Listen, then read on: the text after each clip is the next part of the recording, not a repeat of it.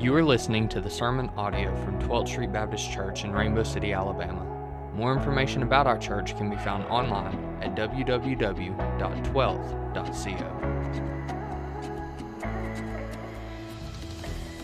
Good morning. Thank you, Justin and band, for leading us into worship. And I just want to make sure we all know worship didn't end just now. We are still worshiping our Lord and our Savior. We are still worshiping. We're going to worship through the Word. We're going to be in Luke chapter 15, so if you want to go ahead and open up your Bibles or turn on your devices, whatever you have, to Luke 15. Very, very familiar passage that any of you guys could come up and teach it this morning. I will say right off the bat, I'm going to address the elephant in the room. What am I doing here? I've asked that question many, many times over the last few weeks. What am I doing here?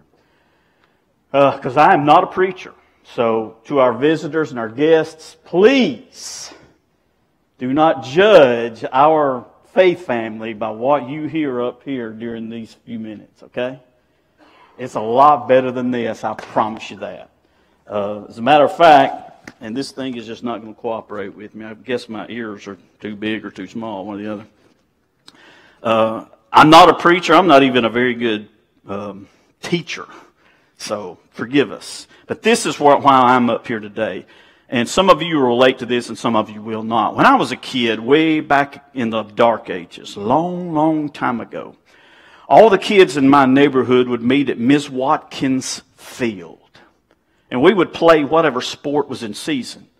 In the spring, and I'm about to throw it away, okay? Just so you know. In the spring, we'd be playing baseball. And in the spring and the summer, baseball. And the fall would be football. And in the winter, we'd be playing basketball. And all the kids in the neighborhood would get together. And the two best athletes were captains. And they would stand before the entire group of people, and they would pick their teams. Okay? So the best athlete would get to pick the first guy. So he'd pick the next best athlete in the pool. And they'd go back and forth, back and forth, back and forth until you got to that last one. You know who he was, right? He was the worst of the bunch. I'm the last one. Okay? That's why I'm up here. I was the last one available to pick, so that's why I'm here. But I'm confident that God's Word will speak to every one of us this morning. Even in a familiar passage, I pray that we will get a new, fresh touch and word from God today. So just as we begin, let me pray one more time, and then we'll dig into the Word. Heavenly Father, I love you. I praise you this morning. I do ask that you would touch me and anoint me. God, speak through me. I have nothing to tell these wonderful people that are gathered here today in-house and those online. I have nothing to tell them, but you have everything to tell them. Speak to us. Speak to us through your word this morning. In Jesus' name we pray. Amen. 15th chapter of Luke. It's 3 parables Jesus gives us in the 15th chapter of Luke, and they all have one theme. If we were going to theme Luke 15, we could use 3 words. Lost, found, rejoice. That's the message that Jesus is giving us here in this chapter. Lost, found, and rejoice. And we're looking at a very familiar parable. We're going to begin talk from the 11th verse today. But what we want to do is we want to look at this parable, the parable of the prodigal son. We want to look at it in its proper context. And in this context, we want to hear it from the original listener's ears, not from mine. We don't want to pick it up and put it in 2021 and say this is what it means. We want to understand it the way they understood it, and by understanding it the way they understood this story, it'll speak stronger and more in depth to us. So Luke 15, Before we get into the parable, let's go back to the first two verses of Luke 15 and we'll understand who Jesus is talking to. In the first verse of chapter 15, the Bible says, "Now the tax collectors and sinners were all drawing near to hear him. And the Pharisees and the scribes grumbled, saying, 'This man receives sinners and eats with them.'" So in this crowd that is around Jesus, this crowd that's attracted to Jesus, we are identified with two different groups Jesus is talking to. One are those sinners and tax collectors. You know, we're not the only ones that don't like tax collectors. They weren't very popular back in Jesus' day either. And they were a special category of sinner all by themselves. And there's good reason, which we don't really have time to go into today. But he had the sinners and the tax collectors, and he had the Pharisees and the scribes. So he had the bad people, and he had the good people in this crowd that he is speaking to. He's got the saints, and he's got the sinners in this crowd.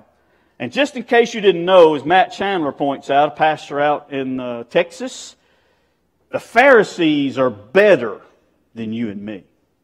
They're way better than you and me. Just in case you weren't aware of that. I mean, they give more, they serve more, they study more, they pray more, they tithe more, they do everything more. Matter of fact, they have the entirety of their Scripture memorized. We try to memorize a few verses. For God so loved the world. Maybe I've got that one down. They had the entirety of their Scripture memorized. They lived their lives. They structured their lives so that they adhered to every small little minute point of the law. Oh, they were the most religious. We could not out-religious the Pharisees. They were the creme de la creme. They were the top. They were the good in this crowd that Jesus is speaking about. But they've got a problem with this man, this Jesus. He is attracting these sinners. He's not only attracting these sinners, but he is receiving these sinners. He's not turning them away. He's not running them off. Any good rabbi, any good prophet, any true man of God would not associate with these sinners and tax collectors. But Jesus is receiving them. And horror of horrors, he is eating with them. He is fellowshipping with them. He cannot be from God. Not this man. So these are the groups. The sinners, the tax collectors, and the Pharisees. And Jesus begins the story. And he said, there was a man who had 2 sons. So he introduces his story. There's a father with 2 sons. 3 main characters that he's given us in this story. Many times when we read this, when we study this, when we teach this, when we preach this, we think that youngest son, you know, the runaway, the prodigal, he's the focal point of this story. He's the main character in this story, and that may or may not be true. As we get into it, let's see if we can determine that. But we've got a man who has 2 sons. And understand this is the 3rd parable in this chapter. And in every one of these parables, Jesus is answering the accusation of the Pharisees, because that's what it is. It's an accusation of the Pharisees. He is receiving sinners and he is eating with them. He cannot be from God. So through these parables, he's answering these charges against him. The first is the parable of the lost sheep. You know that parable also. 100 sheep, one of them is lost. The shepherd leaves the 99. He goes and he searches until he finds that one lost sheep.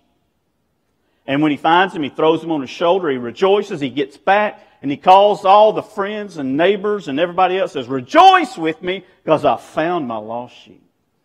And the second parable is a woman has 10 silver coins and she loses one and she turns her house upside down until she finds that one lost silver coin. Then she calls her neighbors and her friends, "Come rejoice with me I have found my lost silver coin. Lost, found, rejoice. And so as that theme has kind of been established through those first two parables, you know these Pharisees, remember they're the good ones, they're the religious ones. They know that Jesus is not talking to them because they are not lost. Now those sinners and tax collectors, they are lost. But we are not lost. He is not talking to us. But there was a man who had 2 sons. And the younger of them said to his father, Father, give me the share of my property that is coming to me. And he divided his property between them. Not many days later, the younger son gathered all he had and took a journey into a far country. And there he squandered his property in reckless living. The youngest of his sons comes to him and says, I want what's coming to me. I want my inheritance and I want it now. J.D. Greer, another pastor up in the Raleigh-Durham area of North Carolina, points out that in what we see in this story that Jesus is telling us, we see 3 characteristics of this youngest son. And it also happens that those 3 characteristics are also 3 elements of sin. The first characteristic we see in this young son is he has a desire for independence. I want what's coming to me. I want my inheritance. Now, sin is a little 3-letter word, S-I-N. The middle, the focal point is the letter I. And that is exactly where this young guy is. It's all about me. I'm tired of living under my father's rules and under his principles. I want to call my own shots. I want to do my own thing. I want to be in control. I know what's best for me. I want my independence. And what he's actually saying in that is, I want to be my own God. He's made an idol of self, this young man. He has a desire for independence. And he also has a desire for instant gratification. I want it, and I want it now. In that day as in this day, most times if you were going to get an inheritance, you had to wait until the holder of that stuff passed away, passed on. So he has no patience. Now, we could pick this up and drop it right down in 2021, right? Because if there was ever an impatient society, if there was ever a society that wants it and wants it now, it's us. How many of us, even in our prayer life, are impatient and want instant gratification? Even in our prayer life. God, this is what I want. And I need it by this Friday if you can do it. I need it by this Friday. This is an instant need. I need it and I need it now. Now, in some instances, and I do, and I would be remiss if I didn't point this out to step aside.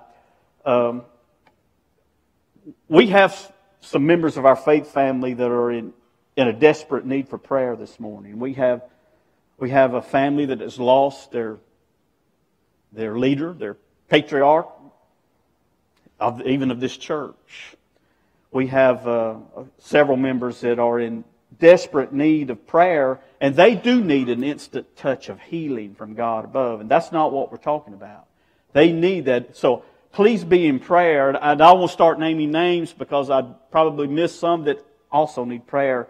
So when you pray, be praying for members of our faith family who have loved ones that are desperately needing a touch from God this morning.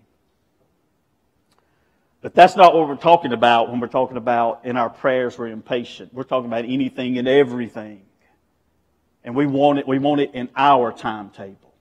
We want to try to dictate to God the time frame of everything. He had a desire for instant gratification. I want my inheritance now. And he desires his father to be dead. Because that's what he's saying. When the young son looks at his father and he says, I want my inheritance and I want it now, he is telling his father, I wish you were dead.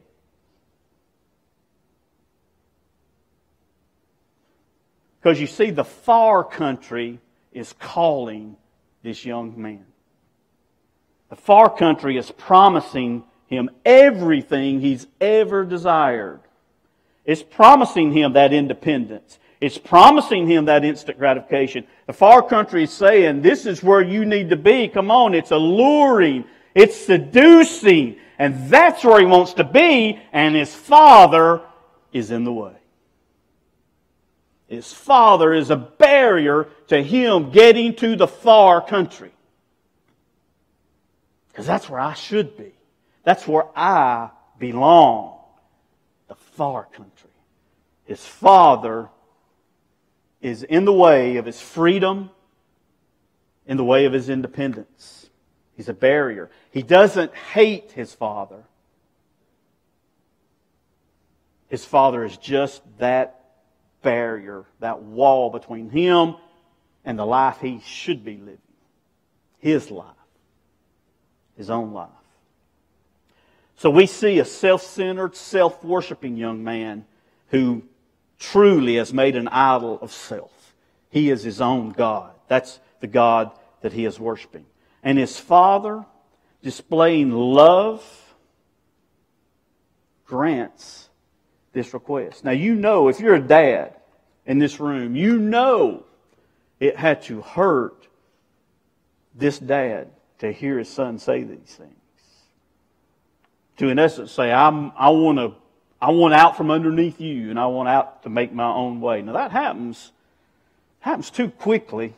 Those of you that have little ones, hang on as long as you can, because there is a time when they will leave.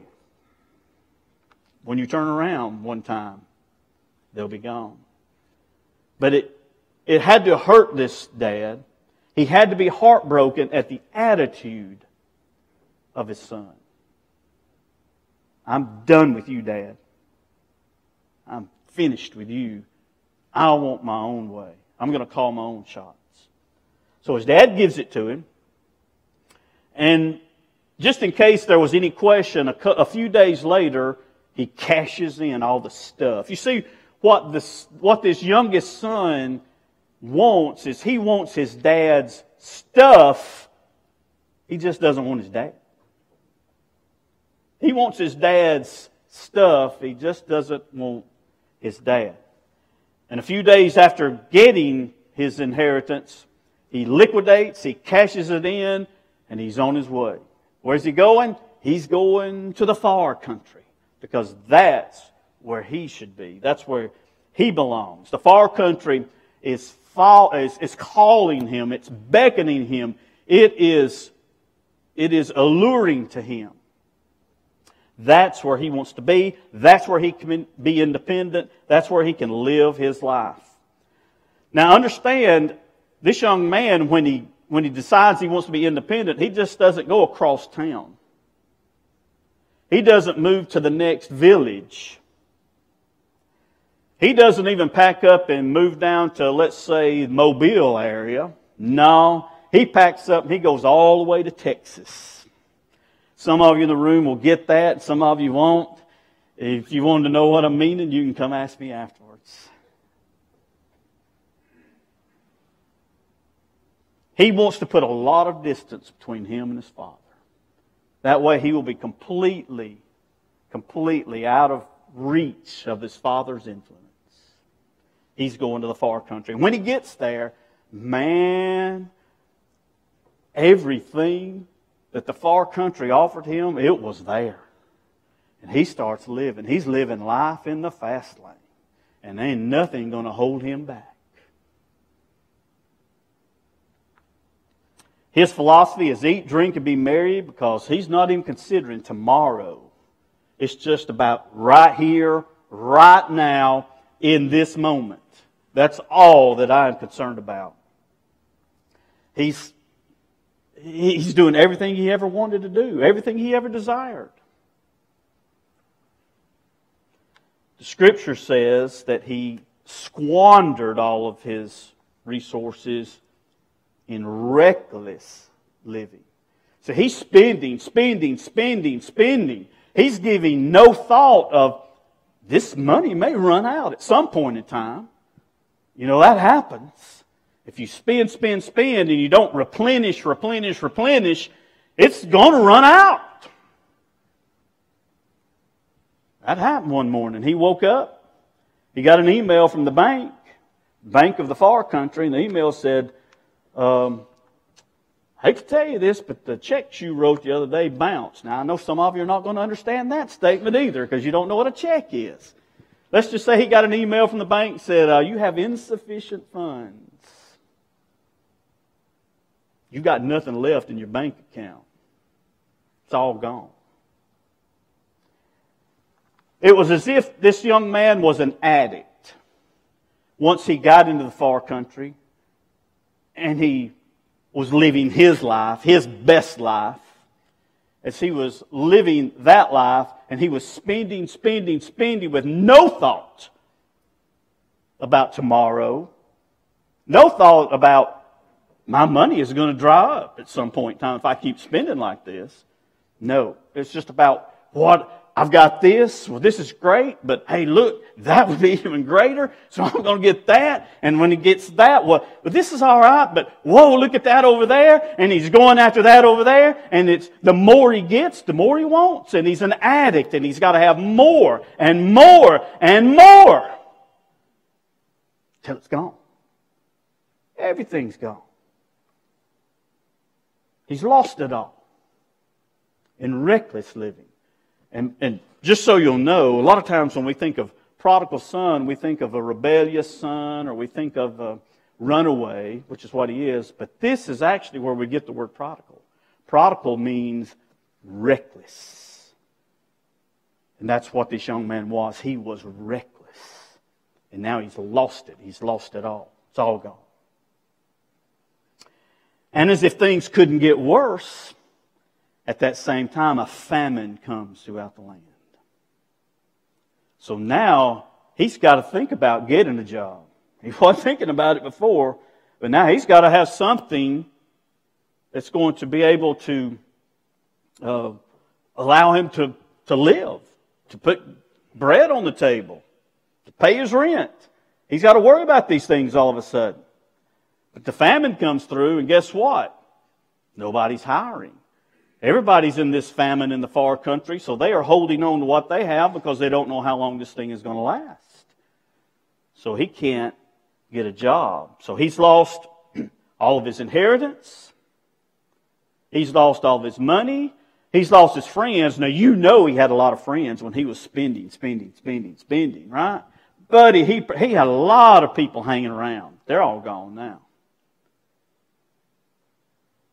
He's lost his lifestyle. He's lost his independence. He's bankrupt financially and spiritually. And he can't get a job. And this is what sin does. It promises, but it leaves you bankrupt. There might be that small temporary moment of gratification, but in the end, you're bankrupt. In the end, you're in need. In the end, you're in the pig pen. John Piper. See, I'm not a preacher, so I got to depend on all these other preachers for the good stuff, right? John Piper, commenting on this, says, when we break our attachment with God, we will end up attached to another. And that attachment will be slavery, not sonship. It may be drugs or alcohol or illicit sex or an employer or a spouse or a sport or a hobby or a television or a lake cabin or a computer or books. This attachment may be crude or it may be refined. If we break loose from God, we will be attached to another, And in the end, this alien attachment will send us to the swine trough, either in this life or in the one to come. If we're not attached to God, we will attach ourselves to something. That's the way we were created. Life in the far country was not everything that this young man expected. He's bankrupt. He has nothing. He's lost it all. And now he is being forced into servanthood. Warren Worsby says he had to do for a stranger what he refused to do for his own father. 15th verse says, so he went and hired himself out to one of the citizens of that country who sent him into his fields to feed pigs. And he was longing to be fed with the pods that the pigs ate. And no one gave him anything. There is nothing as low, as degrading to a young Jewish man as a pig. That's the dirtiest, filthiest. Why did God even create that animal and put it on this earth? It couldn't be any lower. And the only thing he can find, the only thing that he can get is spending his day in a stranger's pig pen feeding his pigs. And he was in such a desperate situation that he even was longing for the pods that the pigs ate to feed himself. So I guess we could say that at this point in time, he is even lower than the pigs. Because at least they have food. And he has nothing. And no one will give him anything. He is lost. Lost. He thought he was going to the far country and find himself. Be himself. But what he's done is gone to the far country and he is lost. He's alone. He's desperate. He is hopeless. And then something happened. 17th verse, Luke 15.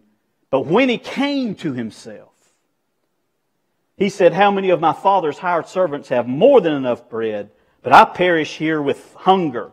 I will arise and go to my father, and I will say to him, Father, I have sinned against heaven and before you. I am no longer worthy to be called your son. Treat me as one of your hired servants. In that pig pen, he came to himself, Jesus says. So it kind of indicates that he kind of had not been himself up until that point. But in this coming to himself, he gets a true realization of who he is and what he is. And he admits it, I'm a sinner. I am a sinner. And maybe for the first time in his life, he gets a true picture of who his Father is. He wanted to get away from his Father. He couldn't wait to get away from his Father. He put distance between him and his Father. But in the pig pen, he realized exactly who his Father is. Kind, compassionate, loving, caring. And he decides, I'm not worthy to be a son, but his servants have bread to eat. He treats his servants well. I'll go to him and let him hire me as his servant. And at least I'll be able to eat. At least I'll be able to sustain my life, as it were.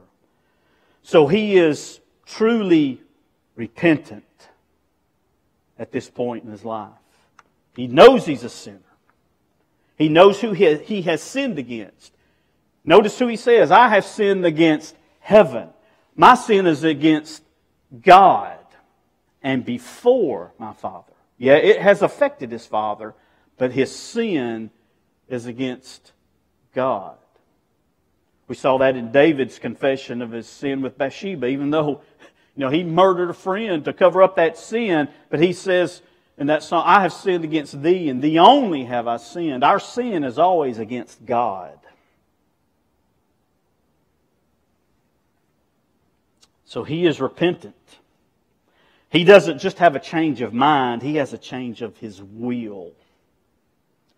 It's no longer about his independence. It's no longer about his gratification. It's no longer that his father is a barrier. Now his father is his hope. I will arise and I will go and I will say.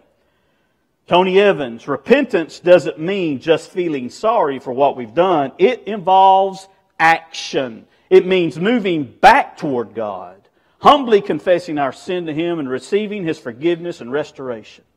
When we do these things, God welcomes us back to Himself, forgives our sin, and redeems what we've lost when we were away from Him. He's repentant, he's sorry for what he's done, and he's going to go back and confess to his Father.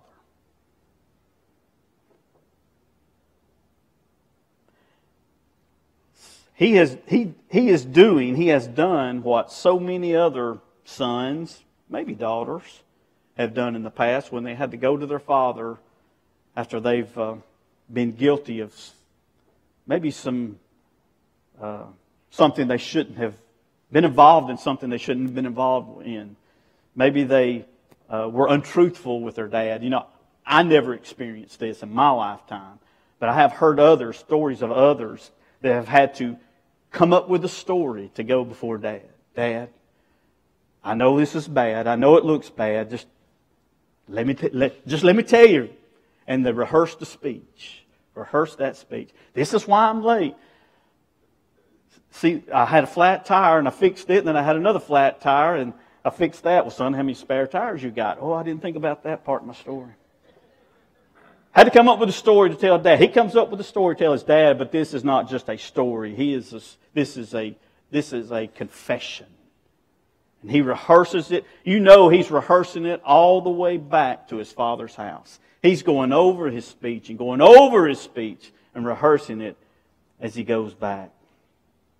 And then the scene changes. 20th verse. And he arose and came to his father. But while he was still a long way off, his father saw him and felt compassion, and ran and embraced him and kissed him. Here's the father. And this is my interpretation, okay? I can see his father every single day going up on the roof of his house, getting to the highest point, and looking down the road and thinking and praying, today, let today be the day my son comes home.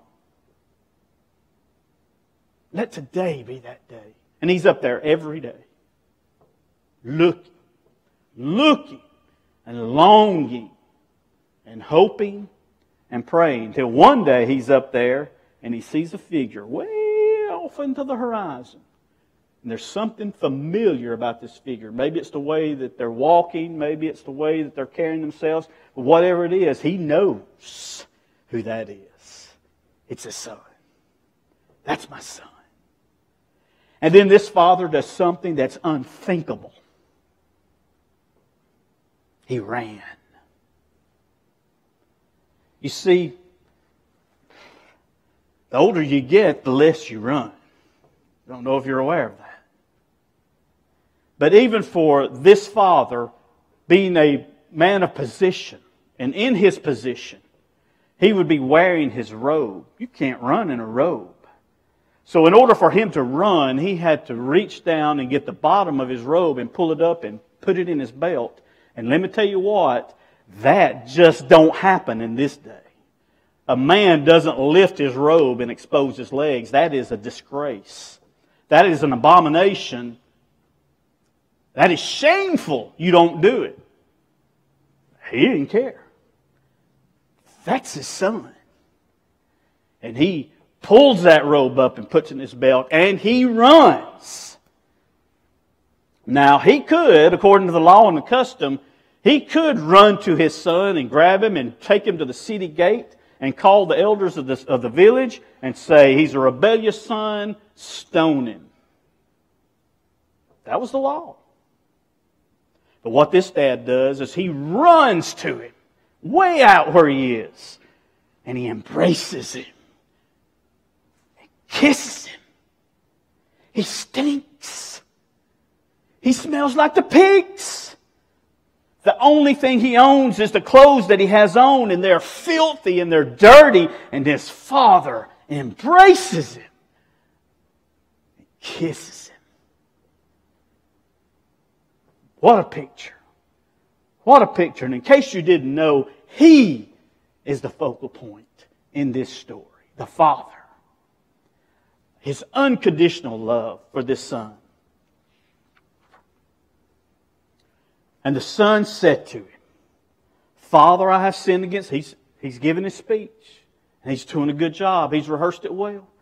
I've sinned against heaven and against before you. I am no longer worthy to be called your son. But the father wouldn't let him finish. The father, 22nd verse, says to the servants, bring quickly the best robe and put it on him.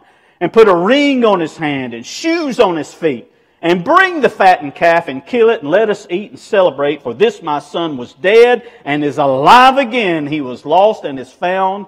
And they began to celebrate. Not only did he not allow him to finish and ask, just hire me as your servant. I want to be your slave, Dad. He didn't let him get to that point.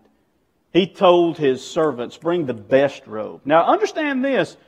The son left none of his clothes behind. There was nothing in his closet of his old room. He took it all. He was never intending to ever come back to his father's house. So whose robe is he wearing now? They went to Daddy's closet and got the best robe. The robe that is for an honored guest. That's whose robe. He takes off that dirty, filthy clothes and he puts the best robe on him. He puts a ring on his finger. What's the significance of that? That's authority. You're not a servant in my house. You are my son. And shoes on his feet. He didn't even have shoes. Servants didn't have shoes. But the son has shoes. And he, in his father's arms, goes to the city gate. So there's going to be no stones on this day for this son, as rebellious as he was. Kill the fattened calf. Celebrate. Lost. Found. Rejoice. And if the story ended right here, man, what a story it would be, right? What a picture of the gospel this is. The lost is found and adopted back into the family. Let's rejoice. But there's still another son out there.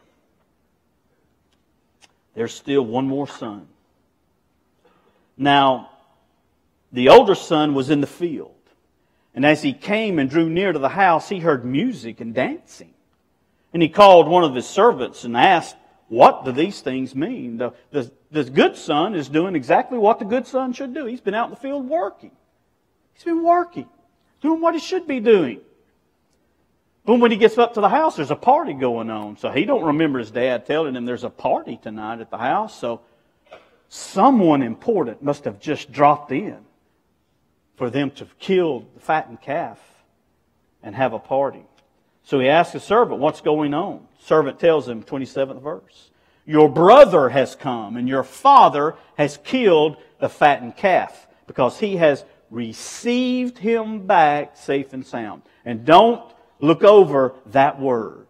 What was the accusation that the Pharisees were hurling at Jesus? He is receiving sinners and eating with them. What does the servant tell the older brother? Your father has received your brother back and killed the fattened calf. So they're eating. And this news hits this brother like a ton of bricks. You mean the rebel is back? the one who squandered his inheritance, the one who's brought shame on my father and my family, he's back. 28th verse, but he was angry and refused to go in. His father came out and entreated him. His reaction is anger. Anger. And the horror of horrors is his anger is directed at his father. 29th verse, but he answered his father, "Look, these many years I have served you, and I never disobeyed your command, yet you never gave me a young goat that I might celebrate with my friends. But when this son of yours came, who has devoured your property with prostitutes, you killed the fattened calf for him." And in his outburst, we learn a lot from him, as Piper points out. It sounds more like a slave-master relationship with his father. He says, "I've served you. I've obeyed your commands." It's not like a father-son relationship, but a master-slave, a servant relationship. And then he tells his father, basically, "You're just inconsiderate. You've never given me anything for my friends, and I'm the good one. I'm the one that measures up." If you'd asked anyone out in the village, they would have told you he measured up. He's the good son. He's the loyal son. Not the other one, not the rebel. But we see that his relationship with the father is broken also. Doesn't look like it is broken, but it is broken. It is broken. This son of yours, he's not my brother, he's not even your son. This son of yours, I will not go in. Will not go in. And what he's doing is what a lot of people do. He was comparing himself. I'm better than they are. They're way worse than I am. Jesus, in a parable in the 18th chapter of Luke, kind of shows this. Two men went up to the temple to pray. One a Pharisee and the other a tax collector. Does that sound familiar? The Pharisee, standing by himself, prayed, "God, I thank you that I am not like other men, extortioners, unjust, adulterers, or even like this tax collector. I fast twice a week. I give tithes of all I get." But the tax collector, standing far off in the shadows, would not even lift up his eyes to heaven, but beat his breast, saying, "God, be merciful to me, a sinner." I tell you, this man went down to his house justified rather than the other. For everyone who exalts himself will be humbled, but the one who humbles himself will be exalted. He's comparing himself between him and his son, and he can't see the sin in his life for pointing out and judging the sin in his brother's life. So when we look at these two brothers, they're not different. They are a lot alike. The dad says in the 31st and the final verse as we close out, "And he said to him, 'Son, you are always with me, and all that is mine is yours. It was fitting to celebrate and be glad, for your brother was dead and is alive. He was lost and is found.'" And notice that his father does express relationship, calls him son. Your brother. He tells him he was dead and now he's alive. He was lost and now he's found. We have to celebrate.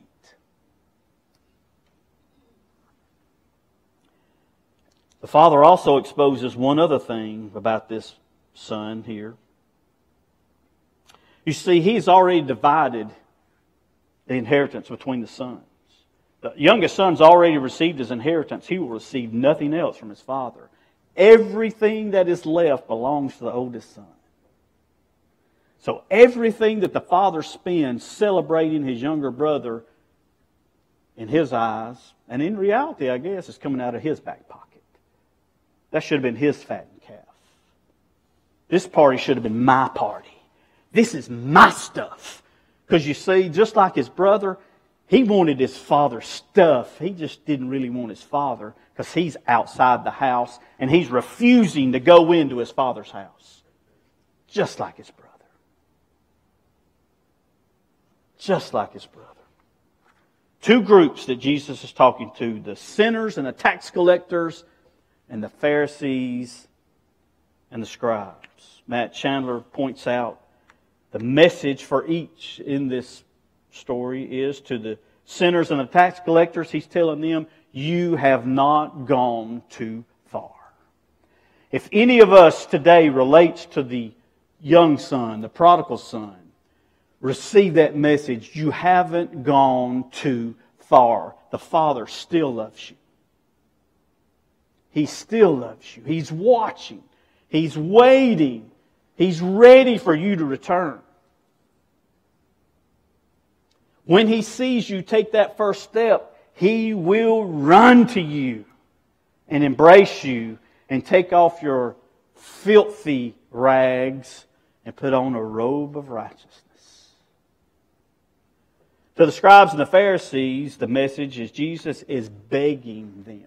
As the father begged the older son, Jesus is begging them to come join Him in the house and feast. Join me and feast. So for us this morning, here in the next couple of minutes, let's take inventory. Do we relate to either one of these brothers? Do we see any of ourselves in either one of them? Know this. Know this, that no matter which one of these sons we may be alike, our Heavenly Father is watching and waiting and longing for us to come back home.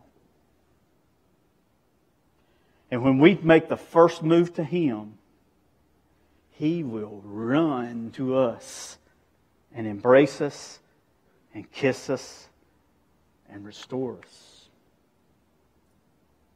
And then He will throw a celebration. Let's pray. Heavenly Father, I love You. I praise You today. I thank You that You are a loving, compassionate, merciful, graceful Father to us.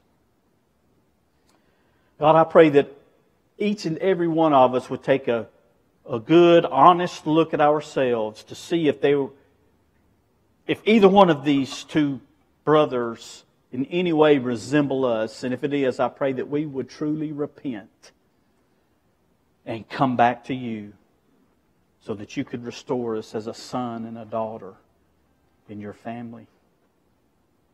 I praise You and I glorify You in the name of Your Son.